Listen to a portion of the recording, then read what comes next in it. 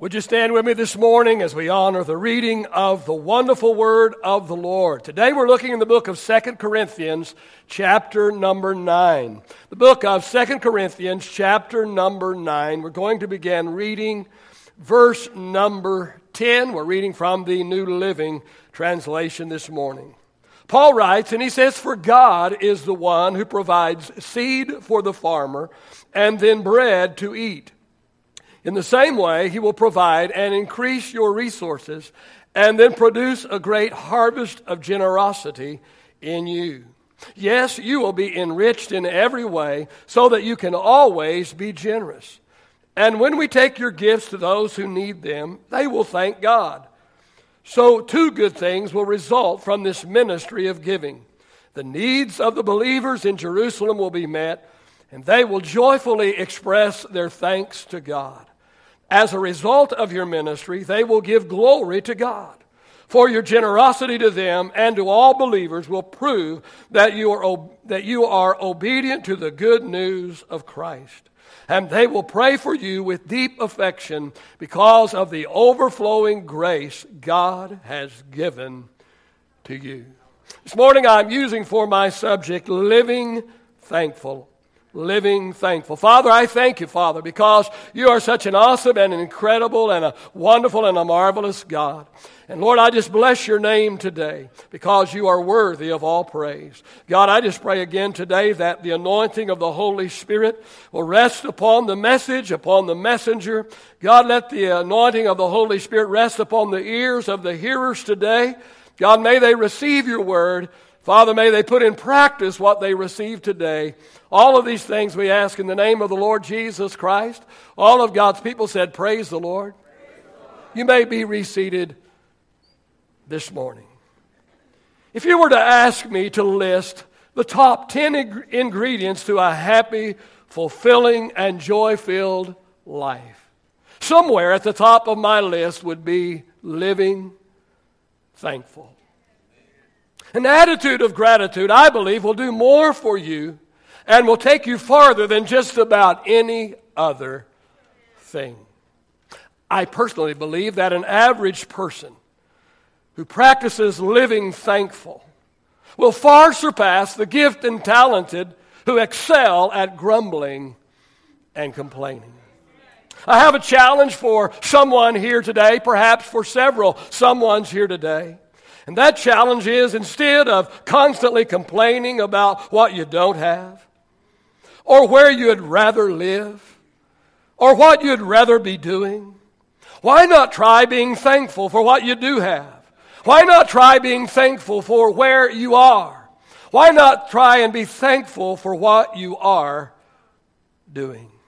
See, I believe that you will never be happy. You will never be satisfied. You will never be fulfilled as long as you focus on the negative aspects of life. Only those who choose to live thankfully will ever possess true joy. Now, there are 5 things that I see in our scripture for today that I believe we must understand if we are going to be able to practice thankful living. The first thing that we need to understand this morning is we need to understand about the giver. The first thing that we find in this passage is we find the giver. Verse 10 says, "For God is the one who provides." Who provides? See, we need to understand that God is the source of everything we have.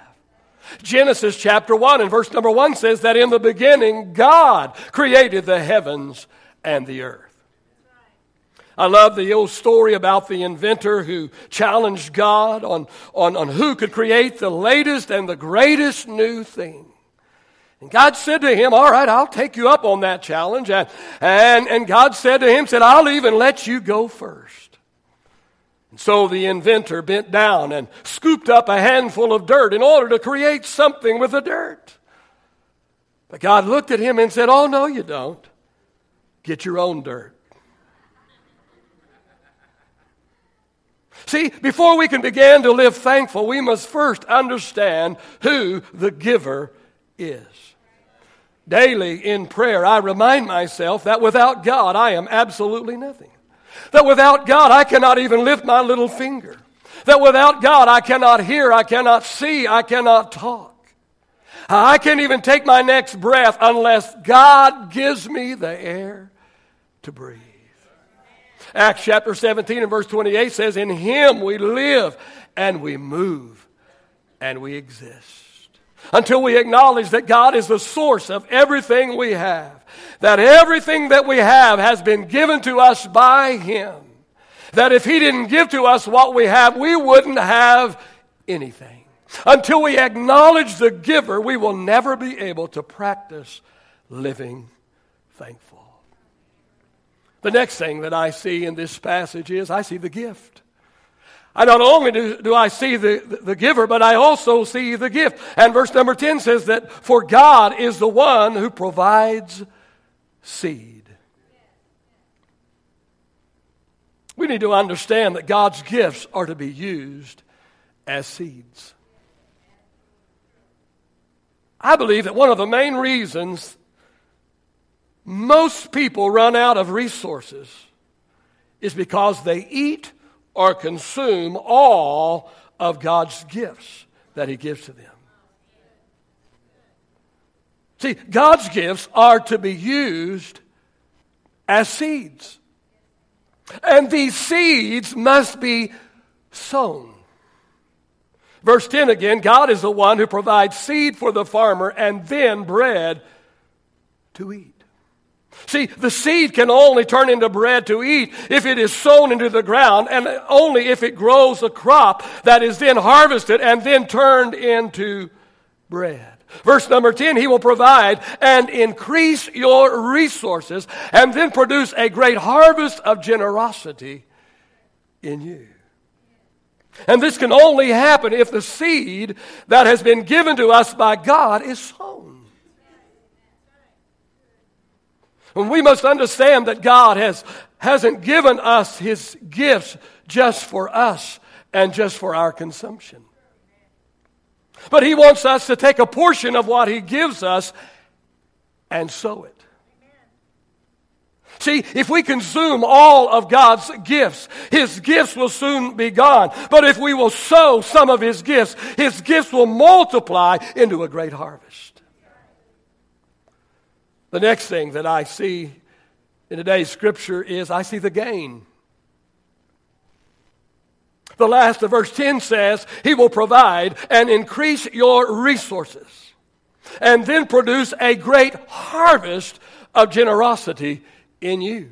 And in verse number 11 He said, yes, you will be enriched in every way. See, people who acknowledge God as the giver, people who acknowledge God as the source of everything they have, people who are wise and generous with the gifts that God gives them, people who refuse to consume everything they receive, but choose rather to sow a portion, these people will enjoy the gain that God desires them to have. We need to understand this morning. That is, God wants to give good things to His people. We need to understand that God is a good God. The Bible calls God our Heavenly Father. And as our Heavenly Father, God loves His children. And as an earthly father loves His children and wants to do good for His children and wants to see His children succeed and wants to see His children be blessed, that is the way our Heavenly Father is toward us as well. God wants good things for His people. He desires to provide for and bless His people. Jeremiah 29:11 says, for I know the plans I have for you, says the Lord. Plans to prosper you and not to harm you, to give you a future and a hope. And Jesus said in Matthew chapter 7 and verse number 11, Jesus said, if an earthly father knows how to give good gifts to his children, how much more will your heavenly Father give good things to those who ask Him? And in Luke chapter 12 and verse number 32, it says, it is your Father's good pleasure to give you the kingdom. We're talking about the gain right now. People who understand and recognize and acknowledge who the giver is. And they are wise, and they are prudent, and they are generous with his gifts. These people have much to gain. Let me suggest two things about the gain this morning. Number one, it's determined by the amount sown. The gain is determined by the amount sown. Back up to verse number 6 says, remember this, he who sows sparingly will reap sparingly. But he who sows bountifully will reap bountifully. If you want your gain to be a little, that's not a problem at all. Just sow a little. Not a problem at all. If that's all you want, if you want a little bitty harvest, it's not hard to get a little bitty harvest. All you got to do is just sow a little bitty crop. But on the other hand, if you want your gain to be a lot, then that's possible too. Then all you need to do is sow a lot. Here's what I've come to know, and that is most of the people who struggle financially, most of the people that struggle financially are either not tithers and not givers. Because the Bible says that if you're a tither, God will open the windows of heaven over your life. And that he will rebuke the devourer for your sake.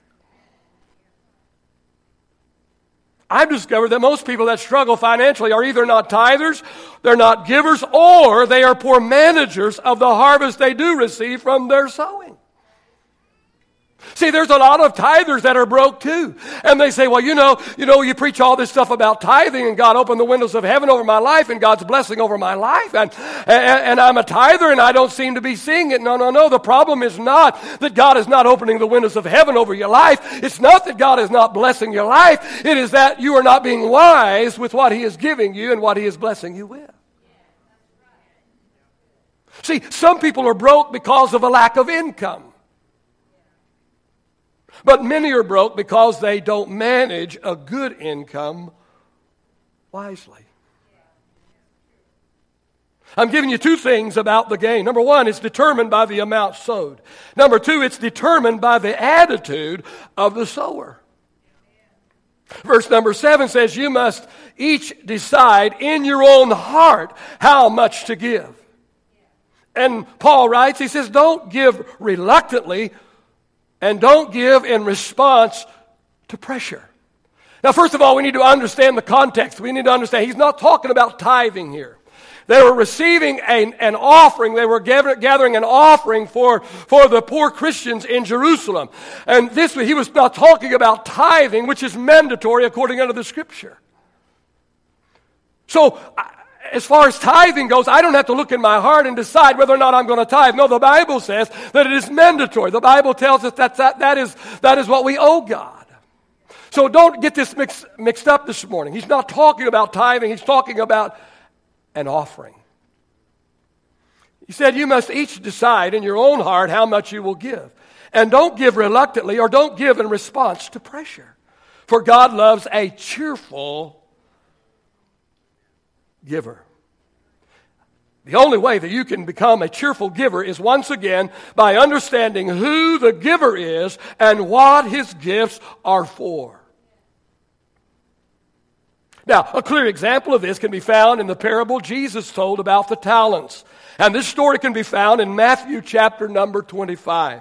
Now, for sake of time this morning, and because I preached an entire sermon on this recently, I'm not going to go through it again, but I do recommend that you read this story because it fits well in our setting today. Let's move on. The fourth thing that I see here is the generosity. Verse number 11, Paul writes, you will be enriched in every way so that you can always be generous. Now, there are two things that we need to know about generosity. The first one is the purpose of the gain is giving. I hope you'll get what I've got to say here in the next 5 minutes or so. Listen to me very, very carefully and very closely. Those of you that are young this morning, if you could just get a hold of this morning, if you could only get a hold of this principle this morning, it could totally revolutionize your life. Two things we need to know about generosity. Number one, the purpose of the gain is giving. See, the problem that most people have with gain is that they think that more is all for me. Now, let me be clear this morning. There's nothing wrong with keeping some of the more. When God gives you a harvest, when God blesses you with more, there's nothing wrong with keeping some of the more. But more is not all just for me, because the purpose of the more, or the purpose of the gain, is giving. Notice what it says here in verse number 11. Yes, you will be enriched in every way. Say in every way. Yes, you will be enriched in every way, so that. Here's the key this morning. Notice these two words, so that. Say so that. Paul says in verse 11, yes, you will be enriched in every way, so that. So that what? He goes on to say, so that you can always be generous. So what is Paul saying here? He is saying that the purpose of the gain is giving. The purpose for more, the purpose for the more that God puts into our lives is so that we can give. The purpose of the gain is giving. Second thing we need to understand about generosity is generosity guarantees perpetual gain. Oh, you need to hear this morning. I don't think you're getting this morning, or you'd be getting into it a little bit more this morning. You need to understand this. Please get a hold of this morning. If you don't get a hold of anything else, get a hold of this morning. That is, generosity guarantees perpetual gain. Notice the last of verse number 10. God will produce a great harvest of generosity in you. Verse 11, yes, you will be enriched in every way so that you can always be generous. Generosity guarantees perpetual gain. Proverbs chapter 11, verse 24 and 25 says, give freely or give more. What's going to happen if I give freely? What's going to happen if I give more? I'm going to have less, right? I'm going to run out, right? That's the way a lot of people think. That's not what the wisdom writer wrote. He said, give freely and become more wealthy. He said, be stingy and you'll lose everything.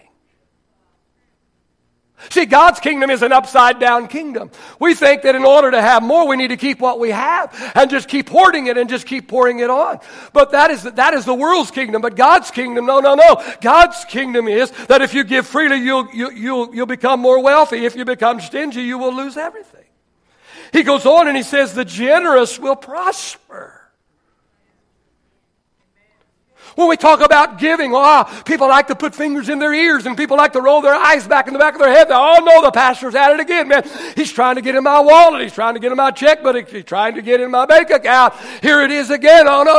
No, listen, I'm going to tell you that when the preacher begins to preach about generosity and about giving, amen, if his heart is right, what he's trying to do is get you blessed.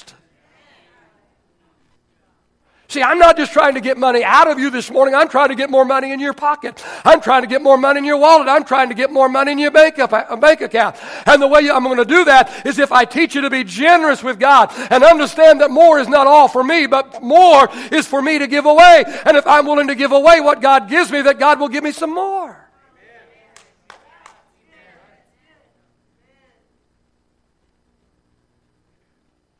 I got to read it again. Give freely and become more wealthy. Be stingy and lose everything. You either believe the word or you don't believe the word. The generous will prosper. Those who refresh others will themselves be refreshed. Luke chapter 6 and verse 38 says, give and you will receive. Your gift will return to you full, pressed down, shaken together to make room for more, running over and poured into your lap. And he goes on to say, the amount you give will determine the amount you get back. See, generosity guarantees perpetual gain. Here's what I believe and what I have experienced. Now, I've given this to you before, but there's brand new people here this morning, and some of you have forgotten this. But I believe this with all of my heart. And if I could only get it inside of you and as a part of your DNA. And this is what I believe, but not only do I believe it, but I have experienced it. And that is, if God can get it through you, He will get it to you. Here's what I believe and I have experienced. If you'll become a giver, God will always make sure you have something to give. Generosity guarantees perpetual gain. All right, let's notice the last thing I see in today's scripture, and that is I see the gratitude. The gratitude. And here we are at the Thanksgiving season. Verses 12 through 14 says, "So too good things will result from this ministry of giving. The needs of the believers in Jerusalem will be met, and they will joyfully express their thanks to God. As a result of your ministry, they will give glory to God. For your generosity to them and to all believers will prove that you are obedient to the good news of Christ. And they will pray for you with deep affection because of the overflowing grace God has given to you." I want us to notice here that gratitude should be multi-directional. Our gratitude should be multi-directional. First of all, it should be outward. Outward. Verse 14 says, "They will pray for you with deep affection because of the overflowing grace God has given to you." The recipients of the gifts that the members of the Corinthian church gave, they were very thankful to the people who gave the gifts. Their gratitude was outward. Their gratitude was directed at the believers that provided the gift. Likewise, you and I should be diligent in thanking all of the people that have poured into our lives. Whether their gifts were monetary gifts or the gift of time or the gift of mentoring us by teaching and training and instructing. Here's a good idea. During this Thanksgiving season, why not sit down and just begin to write a list of as many people as you possibly can remember who have influenced in your life, who have poured into your life, who have been a blessing to you and to your life. Why not take a pen and a piece of paper and just start writing down a list of the people you can remember? It might be a Sunday school teacher, it might be a school teacher, it might be a pastor, it might be a youth pastor, it might be parents, grandparents, could be a family friend, could be a colleague. And once you have compiled this list, then why not sit down and write out some thank you cards? Maybe think about somebody, 20, 25, 30 years ago for some of you with a little age on you, and they may not even, it may have been years since you even talked to them or communicated with them, but how good would it be for them to go to the mailbox and get a letter from somebody from 30 years ago? They hadn't heard in 30 years, but if they open it up and in this there's a thank you note saying, you know what, this happened or that happened or something else happened, and you were instrumental in blessing me and encouraging me and helping me. What would that be like? Maybe make some phone calls and call some people and say, you know what, I'm just thinking about you and I'm just thinking about the impact that you made in my life. I'm just thinking about the positive influence. I'm just thinking about the fact that I am today partially because of you and your impact and what you've done in my life. And I just want to call you and thank you. Can I tell you that I was so excited. Nobody was excited last week but me. But I was stoked in the second. You don't know anything about it, but I was so excited last Sunday to be able to honor one of my early ministry mentors in the 11 o'clock service. He just turned 80 years of age. Him and his wife are getting on up in the years. And so they moved to the Metroplex over in Benbrook, and to be close to their daughter and close to their grandson, so they could have some help as time goes on in their life. And so I have reconnected with him, and I understand it's, at his age, it's too far for them to drive here every Sunday, but it was such an awesome thing for me to have them in the service, in the second service, for me just to spend just a moment just to remember them and to honor them. See, I can remember as a young pastor in my early 20s, I can remember having this seasoned pastor in my life. This seasoned pastor that had much wisdom. This seasoned pastor that was a great leader. And when I would get in a bind, or when I would need some help, or I would need some wisdom, I could get on the phone, or I could get in my car. He was about 50 miles away, and I could go by his office, and I could know that I could talk to him. I know that he would talk to me, and I knew that he would give me good sound advice and good sound wisdom. He had already been long down the road that I was then traveling. I knew I could have him to help me. Let me tell you, it's been many, many years since this man has influenced my life. But I remember my early 20s when he was an incredible influence in my life. And what an honor it was for him to sit there by me and my wife, him and his wife, to sit there in the second service last week. And I could just say thank you and honor these people. Today, my phone often rings as young pastors now call me, asking me for advice and asking me for wisdom. I love the story I've told you before of the old farmer who saw a turtle sitting on top of a fence post. And the old farmer said to the turtle, "It's quite obvious you didn't get up here all by yourself."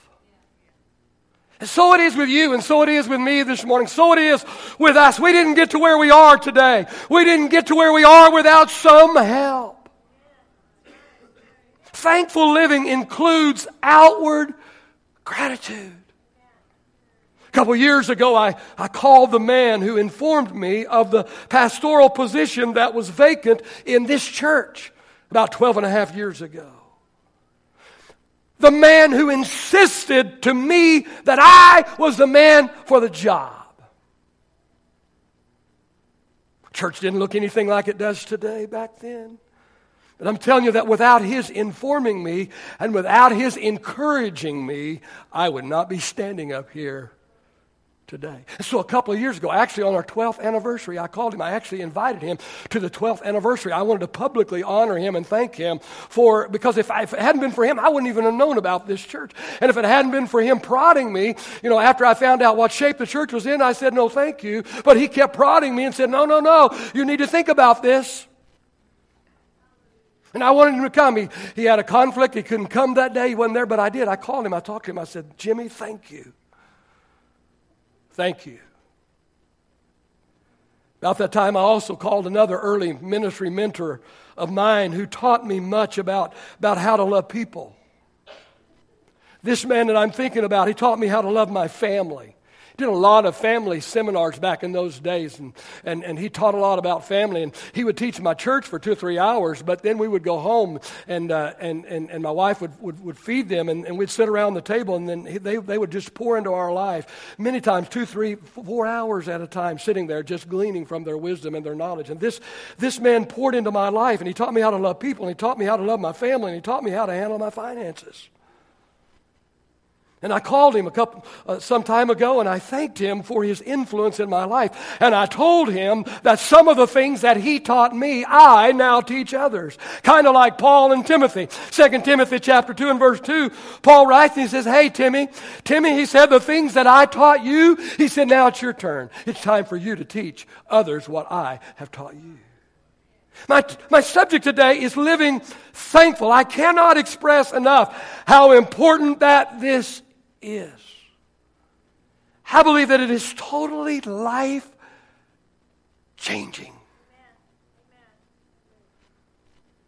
When we get a hold of this and actually begin to practice it. But the sad truth of the matter is most people focus on what they don't have. Or they focus on where they'd rather be. Or they focus on what they'd rather be doing instead of living thankful. They don't appreciate where they are on the way to where they are going. They're not grateful for what they have. Rather, They are griping about what they don't have. I'm afraid too many are like the pilot. The pilot who would always alter his course just enough to fly over a little creek. And as he would fly over the little creek, he would always tip the wing of his plane just a little as he flew over the creek. And one day the co-pilot who had ridden with him many times and had been there many times, when he saw the pilot alter the course just a little bit and tip the wing over that little creek, one day the co-pilot asked him why in the world he did this. And the pilot explained what he was doing. He said, when I was just a little bitty boy, he said, I fished in that very creek down there. That's the creek that I fished in as a little boy. And as a little boy, as I would fish in the creek, I would look up and I would see the planes that were flying over this creek. And he said, as a little boy, I would dream of someday I would be the pilot. And one day I would be the pilot flying over the creek. He said, now that I'm a pilot, I fly over the creek. I look down and I wish I could be down there fishing. And that describes too many people. Oh, so it is with far too many today. Oh, when they're fishing, they wish they were flying. And when they are flying, they grumble because they're not fishing. How sad. Gratitude should be multi-directional. Not only should it be directed outward, but it also should be directed upward. Verse 12, two good things will result from the ministry of giving. The needs of the believers in Jerusalem will be met, and they will joyfully express their thanks to God. Verse 13, as a result of your ministry, they will give glory to God. Not only did they direct their thanks outward to those who gave and brought the gifts, but also realizing who the true giver is, they directed their thanks upward and gave glory to God. Living thankful includes upward gratitude. Let me tell you that we should not allow a day to go by that we have not thanked God for His many and various blessings in our lives. I get Kristen Clay back this morning. The takeaway for the message today is this. Living thankful is a key ingredient to a happy, fulfilling, and joy-filled life. Let me tell you that I'm a happy pastor. I'm a happy pastor. I don't go off to conventions and huddle with other pastors and talk about how hard ministry is. I don't huddle with other ministers and sing the blues about how bad it is to be a pastor and how bad it is to deal with the negativity that goes on in the church. Let me tell you, I've been around 43 years. It's there. It happens. But I'm going to tell you the reason why. It's not because I'm so great or so anything, but I'm going to just tell you, it's just because I am just a grateful and thankful person. And a long, long time ago, I just started practicing that attitude of gratitude. Amen. I'm grateful. I'm thankful. God has been good to me. He's a great God. He's my God. And let me tell you that if God never did one other thing for me the rest of my life, I have the rest of my life to thank Him. If He never did anything other than the fact that He loved me enough that He sent His one and only Son to do for me what I could never ever do for myself. If God did nothing else but send Jesus to the cross to pay for the penalty for my sin, that is enough. But I'm like the psalmist who said, bless the Lord, O my soul, and forget not all of His benefits. And he said, God daily loadeth us with benefits. See, too many of you are trying too hard to look for God's blessing. Let me tell you, God's blessing isn't hard to find. Listen, the very breath you have in your body is something to be grateful for and thankful for. Amen?